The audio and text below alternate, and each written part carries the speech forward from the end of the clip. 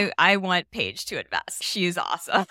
I think you're one of the first, like, I think I've said this before. Jason Calacanis is one of our other investors. And there was only like 2 first meetings I've had where I felt like someone so intimately understood our product and asked like really smart questions. It was like the most Band-Aid scotch taped product ever. But what it did is it proved that I could sell it. Like when I had the first customer buy that product, like that was one of the most like happiest moments of my career. Welcome back to Seed to Harvest, a podcast with founders, investors, and creators hosted by me, Paige Van Doherty. I'm the founding partner of Behind Genius Ventures, which is an early stage venture firm focused on investing in the future of work and the future of play. And I'm really excited to be bringing on one of our portfolio founders, Kristen Wiley of Statusphere, today to share more about her journey and the lessons that she's learned founding Statusphere. So Kristen, welcome to the show. Thanks so much for having me. I'm very excited. Yeah, of course. I would love to start with kind of like a brief overview. Can you share a little bit more about your story and what Statusphere is?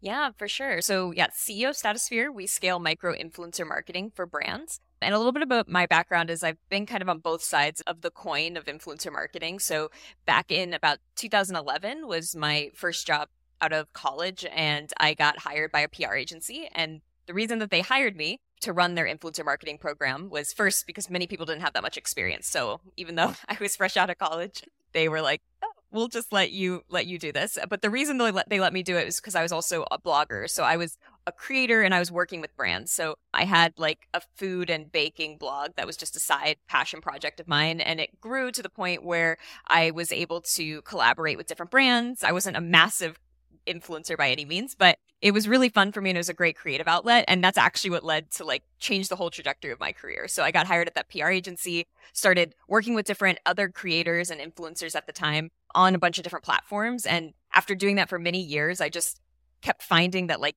the experience on both the creator side and the brand side just was suboptimal. And I wanted to create a better experience. And so really Statusphere was just born out of trying to solve my own problem as a creator and on the brand side as well.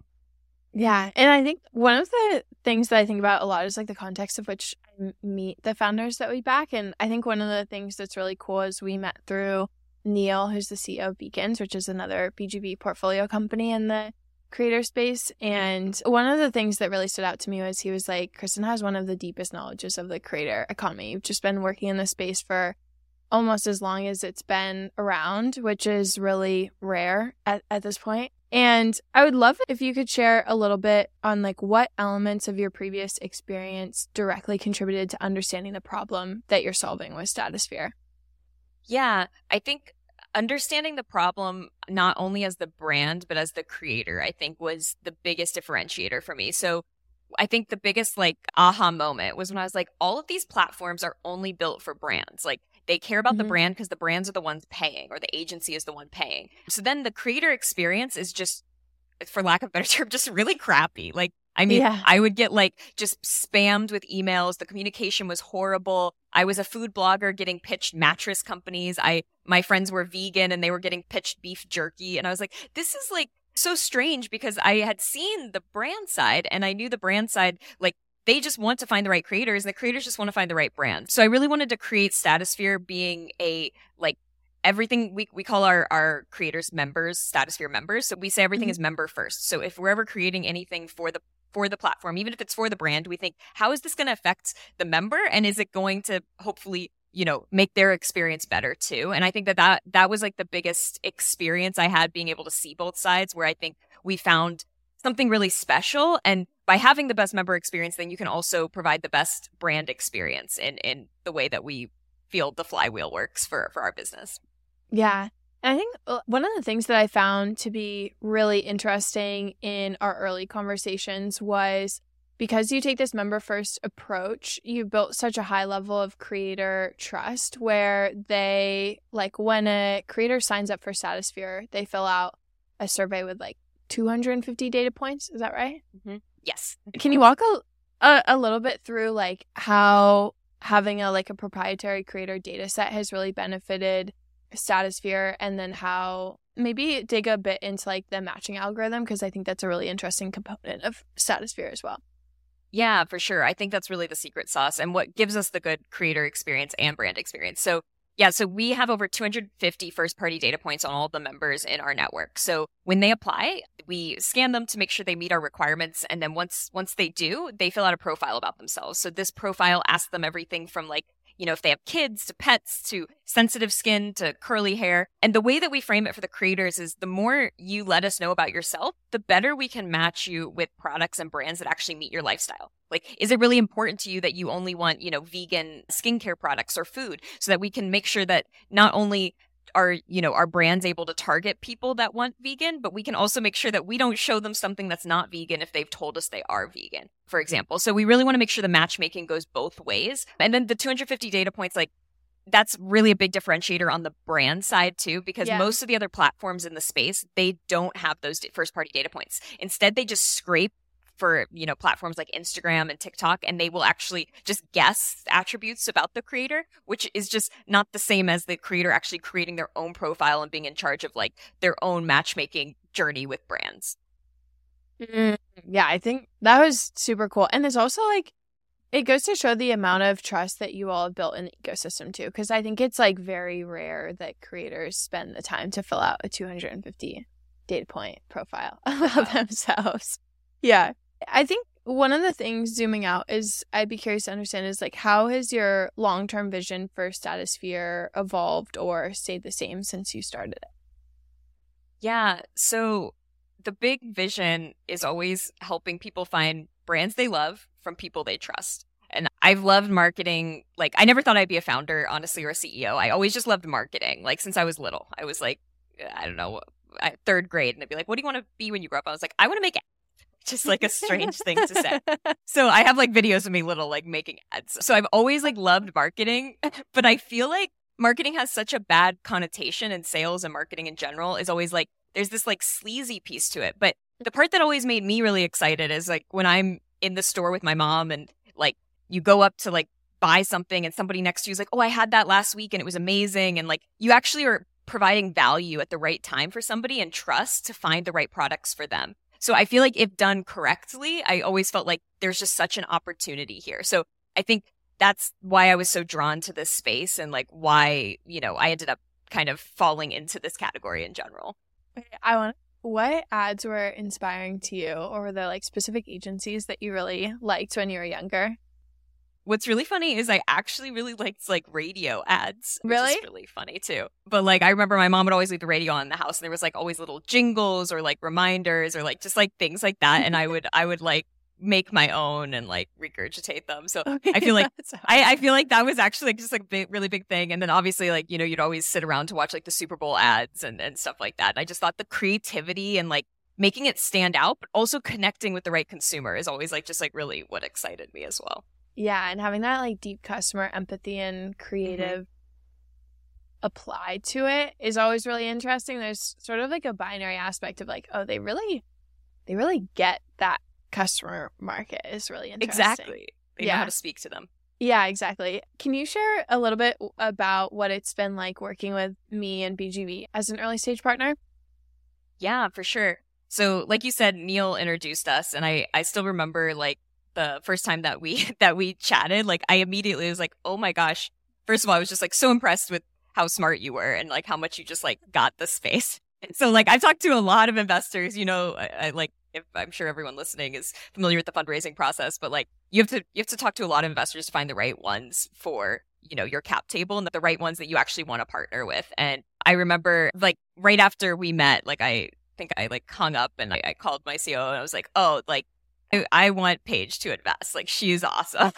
Like, I think you're one of the first, like, I think I've said this before. Jason Calacanis is one of our other investors. And there was only like two first meetings I've had where I felt like someone so intimately understood our product and asked like really smart questions. And like our other investors are great. And like I think they'll be the first ones to know they're just not as like deep into the category of like the creator economy and just in general as like you and Jason understood. So those were two meetings where that they really stood out to me, where I right away knew that you would be a great fit. Yeah. I think I was so excited about Statosphere. I was like sending out introductions to other investors that we like co-invest with and our LPs. And I think I broke my email. I like broke the rate limit for the day. And I was like, sorry, Kristen, like, I can't make these intros quite yet. I like broke my rate limit. I was gonna say, and that honestly, when you were sending all those intros, like that's like the most helpful thing you can do for a founder who's fundraising. So you just provided value immediately, which I just appreciated. Yeah. And one of my favorite moments was having you come and present at the annual summit. That was really cool. What was that experience like from your perspective? Yeah, I mean, it was awesome. First of all, love San Diego. But it was so cool to meet the other founders and your LPs as well. Because I mean, the whole investment process was during COVID. So we never met in person. So that was like the first time ever meeting in person, which I am an in-person person. So I feel like it was really special to me to be able to meet with everyone and just be in the same room and hear what all the other founders were doing as well. And just see also where there were synergies and just like where we could connect. So I felt like it was a really, really special and great event. Yeah, I always love getting our founders and LPs together. It makes me so happy. I remember that day just being like, I'm so stoked everyone is together. Okay, well, thank you for sharing like a bit more about your experience like working together. It's always fun to like hear it from your perspective as well. I guess like one of the things that you mentioned a bit earlier when you were talking about sales and marketing and we were talking about before the show, like I think one of the things that really stood out about you as founders, you had like a very keen understanding of building sales teams. And I love this quote that you had around like clarity is kindness. And I would love to hear more about how you think through building a team and company culture. Because how big is the team now? We're between part-time and full-time. We hover between 40 to 50 right now. So. Yeah. So I'd love to like hear more about how you've thought through building like a team and company culture.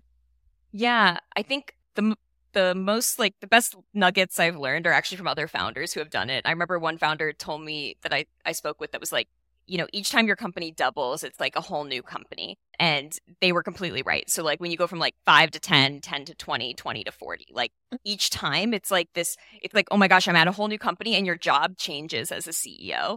And it changes a lot. Like as you grow, it becomes more important. Like in the very beginning, you're recruiting, you're helping hire every single person. And then when you get about 20, you can't be that person who's maybe hiring every single one, especially at 40 as well. You need to make sure you hired the right people who can hire the right people and like give them enough slack and enough trust that they can do what they need to do. And I think that that's just been like, you just evolve so much as a leader. And that term that you mentioned, clarity is kindness, I do have an executive coach and she's amazing. And she's the one that reminds me of that constantly. Okay. So yeah, I have to give her a shout out because I think like that's, people are really afraid to give feedback. And if you reframe it as like clarity is kindness, it just makes it a little bit easy to give sometimes the tough feedback that you need to give. Because if you don't give them that tough feedback, they can never improve. And then unfortunately, if you have to part ways with somebody, but they never even knew what they could have done to improve, then you're not helping them either. So like really getting like comfortable, first of all, getting comfortable with being uncomfortable is key as I feel like CEO of a startup. But then also, getting comfortable with giving that tough feedback in a very clear and concise way. Yeah, I just love that quote so much. Clarity is kindness. It's such a helpful reframe too, because I feel like giving candid feedback can be really challenging and you want to like word it correctly and be thoughtful about it. And at the end of the day, like having that clarity helps them like not be in their head about like, or like projecting different expectations or anything like that. It's just like, here are my thoughts on the situation. And then you can do with that information. And we do have our core values. One of our core values, we call it our color is teal. So we call it teal line communication, which is the concept of being very direct and with somebody and not like squiggling around what you need to say, like being direct and clear. And that is kind of where that clarity is kindness also folds in. And we try to remind our whole team of it because it's not only important like as a leader to do it, but you have to make sure your whole team is doing it. Otherwise, if people aren't communicating, that's really where a company can fall apart. Yeah. What are some of your other values and how did you come up with them?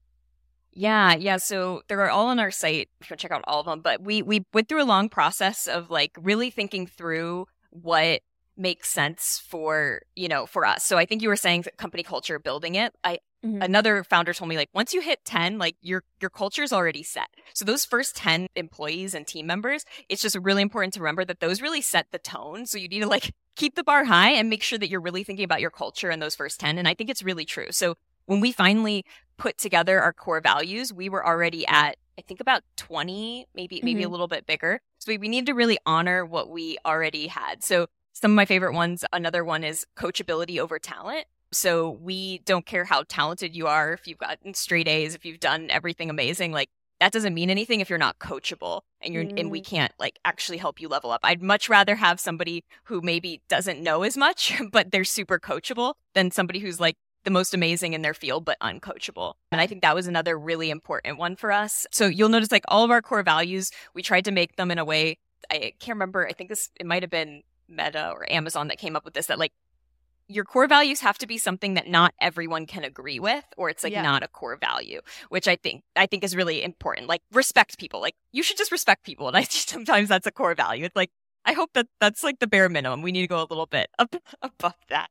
Yeah. So that's why coachability over talent was a big one for us. So we use all of our core values too in hiring, in all of our reviews and everything, just to make sure that they're, following that and we can keep that and embody that as we grow. Yeah, I love that. Yeah, I think it's like having a value is having an opinion. Like it should, like you said, it shouldn't be like the bare minimum. It should be whatever like makes you stand apart from other companies. That's super interesting. Can you share some of the challenges that you've overcome? And maybe this one from the lens of like you personally as a CEO and how you've overcome them. Yeah, I feel like every day is a new challenge, and I always feel like, if you're going to decide to start a company, like you have to love fixing problems, because that's all you do. Is like every day is a new problem you have to fix. And I do actually think that brings me joy. And that kind of answers the question of like, how do I get through it? Like the fact that like every day is different. I love that. I also love that like you're just constantly leveling up. I feel like you're in a video game and it's like once you feel like you've made it, you're like, oh, now it's a whole new level that I have to beat, right? Like it's just like you can't imagine what the next level is going to be until it gets there. But once it hits you, like, wow, it's a whole new game now. Yeah. So some of the things that I think are really important is getting a group of founders that you can talk to, like that you're really close with. I mean, if I didn't have a couple founder friends that I can call when things go sideways, when these bizarre things happen, that I could listen to me and like understand where I was coming from, like I don't, my mental health would be in a very different spot. So I think that is like what I tell all founders is like get a group of other founders who are at a similar stage and ideally even a stage above you so that you can learn from them, and then you can also like just build that community and just feel like a little less alone, because that is, I think, the hardest part is running a company is just, they can be really lonely and you can't be super close with your employees and some of your team members. Like it's just a different relationship if you want, to win the game. You're building a team and you got to have the right players, and sometimes that position changes and you got to make those tough decisions. And if you get too close with people, it can just be really taxing from an emotional perspective. Yeah. Yeah. And I guess like one of the things that was interesting too is like coming from like a non-technical background as well. I think that in your other interviews you've talked about that. And I don't know, I like, especially investing in the creator economy, I feel like being a creator is like an aspect of technicality. Like it takes a lot of engineering to be able to build an online audience and like testing and tinkering. But I'd be curious to understand like how your journey as like a non-technical founder has like maybe like the pros and cons of it. Yeah. I can't tell you how many times I like have been like, should I just teach myself to code at this point? but I think the key as a non-technical founder is you just like can't let it stop you from getting a product out and like getting customer feedback. So I didn't even like, my first version of my product was I found a bunch of no code tools and like form builders and a bunch. It was the most Band-Aid scotch taped product ever. But what it did is it proved that I could sell it. Like when I had the first customer buy that product, like that was one of the most like happiest moments of my career. Like it was just like insane. Like I just built something that's like from nothing that somebody wanted to pay money for. And I was like, if they will pay money for this, just wait till I actually build what I want to build, right? And I think that like it kind of the lean startup mentality or it forces you to do that if you're not technical. But I mean, like you can do it as technical as well, but like it forces you to really get scrappy and really learn your customer, because you can't afford to build something that they don't want. So like I think that from the pros perspective of a non-technical founder is like it forces you to be really scrappy and know your customer like inside and out, because you do not want to invest in anything that's not going to help you, get more revenue and kind of get you to that next stage. Yeah. Yeah, I love that. I think it's like you just like over-index so much more on like the customer perspective, which I think can be a really strong element of building a company. One of the things we talked about before the show is kind of like the fundraising journey and how that's been for you. I'd love to share kind of like, what does that look like? Is there any tips that you would tell yourself, going back and like thinking about your pre-seed or your seed? Yeah. Yeah.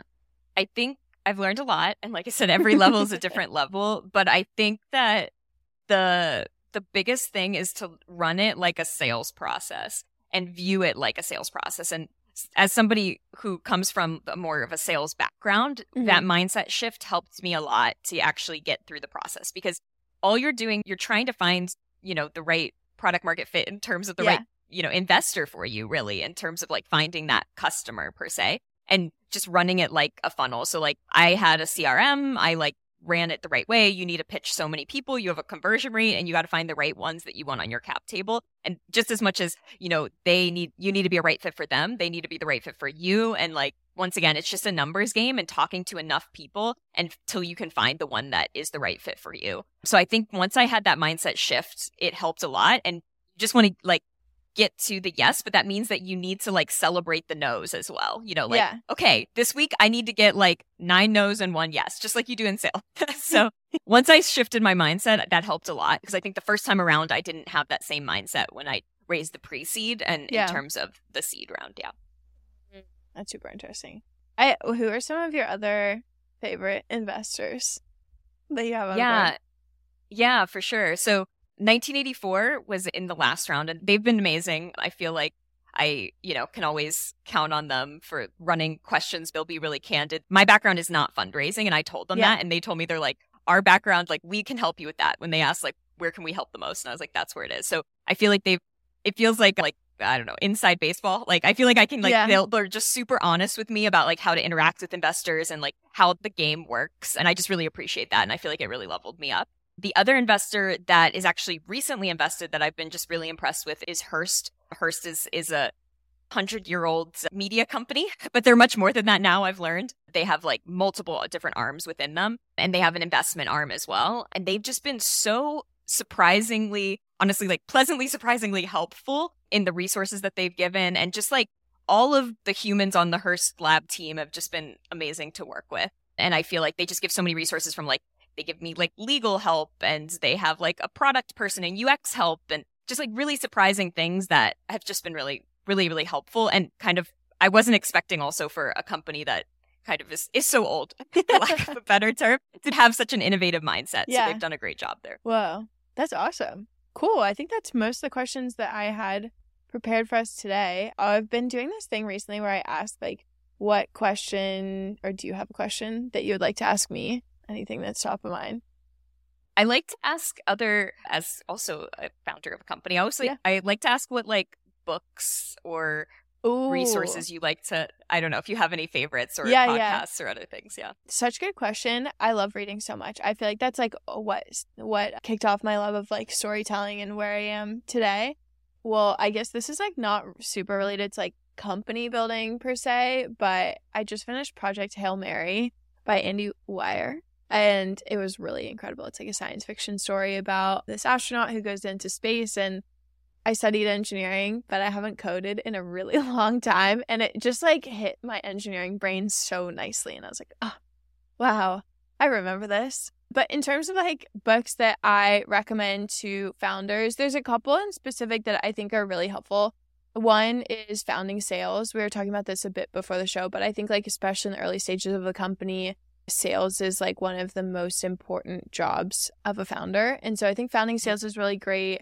The Lean Startup is excellent. I find a lot of founders have like read that one by the time that I meet them. Meet with them. Yeah. But I think like one that might be a little bit, I guess, like off the beaten path of like recommendations for entrepreneurship is actually The Art of Gathering by Priya Parker. It's one of my favorite books about how to build authentic communities, how to protect the boundaries that lay outside of that. And I think if you read it from a founder's lens, it's really helpful to go back to your point of clarity is kindness, to give you the perspective of like how to host and facilitate groups, which is a lot of what you're going to be doing as a founder, is like hosting and facilitating groups. Like you're the founder of the company, you're in charge of bringing this group together and making sure that they work well together and build innovative things. And so I think that book really impacted how I thought about building a community like within BGV and then also outside of it, how to incorporate external parties as a part of the community in a way that feels like authentic, aligned, and incentivized. So yeah, I would say that would be one of my highest recommendations. Awesome. Yeah, I haven't read that one yet. I have heard of it, really but I'm going to make a note of it. Also, I'm glad I asked.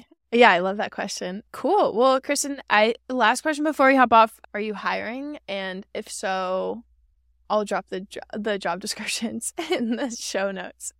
Yeah, we're not hiring right now. We actually just closed the position, so we found somebody. Yay. So we're not hiring right now, but there may be some popping up in the next couple months. So okay, I can also give a link to our careers page just in general. Amazing. Yeah, I'll drop that there as well. And thank you so much for coming on today. I'm really excited that we had the chance to share more of your story and how you're building Statusphere and lessons that you've learned. And yeah, thanks so much for coming on. Thanks so much for having me. This was great. Yeah. And a very special thank you to Seed to Harvest podcast editor Tate Doherty for his amazing work on this episode.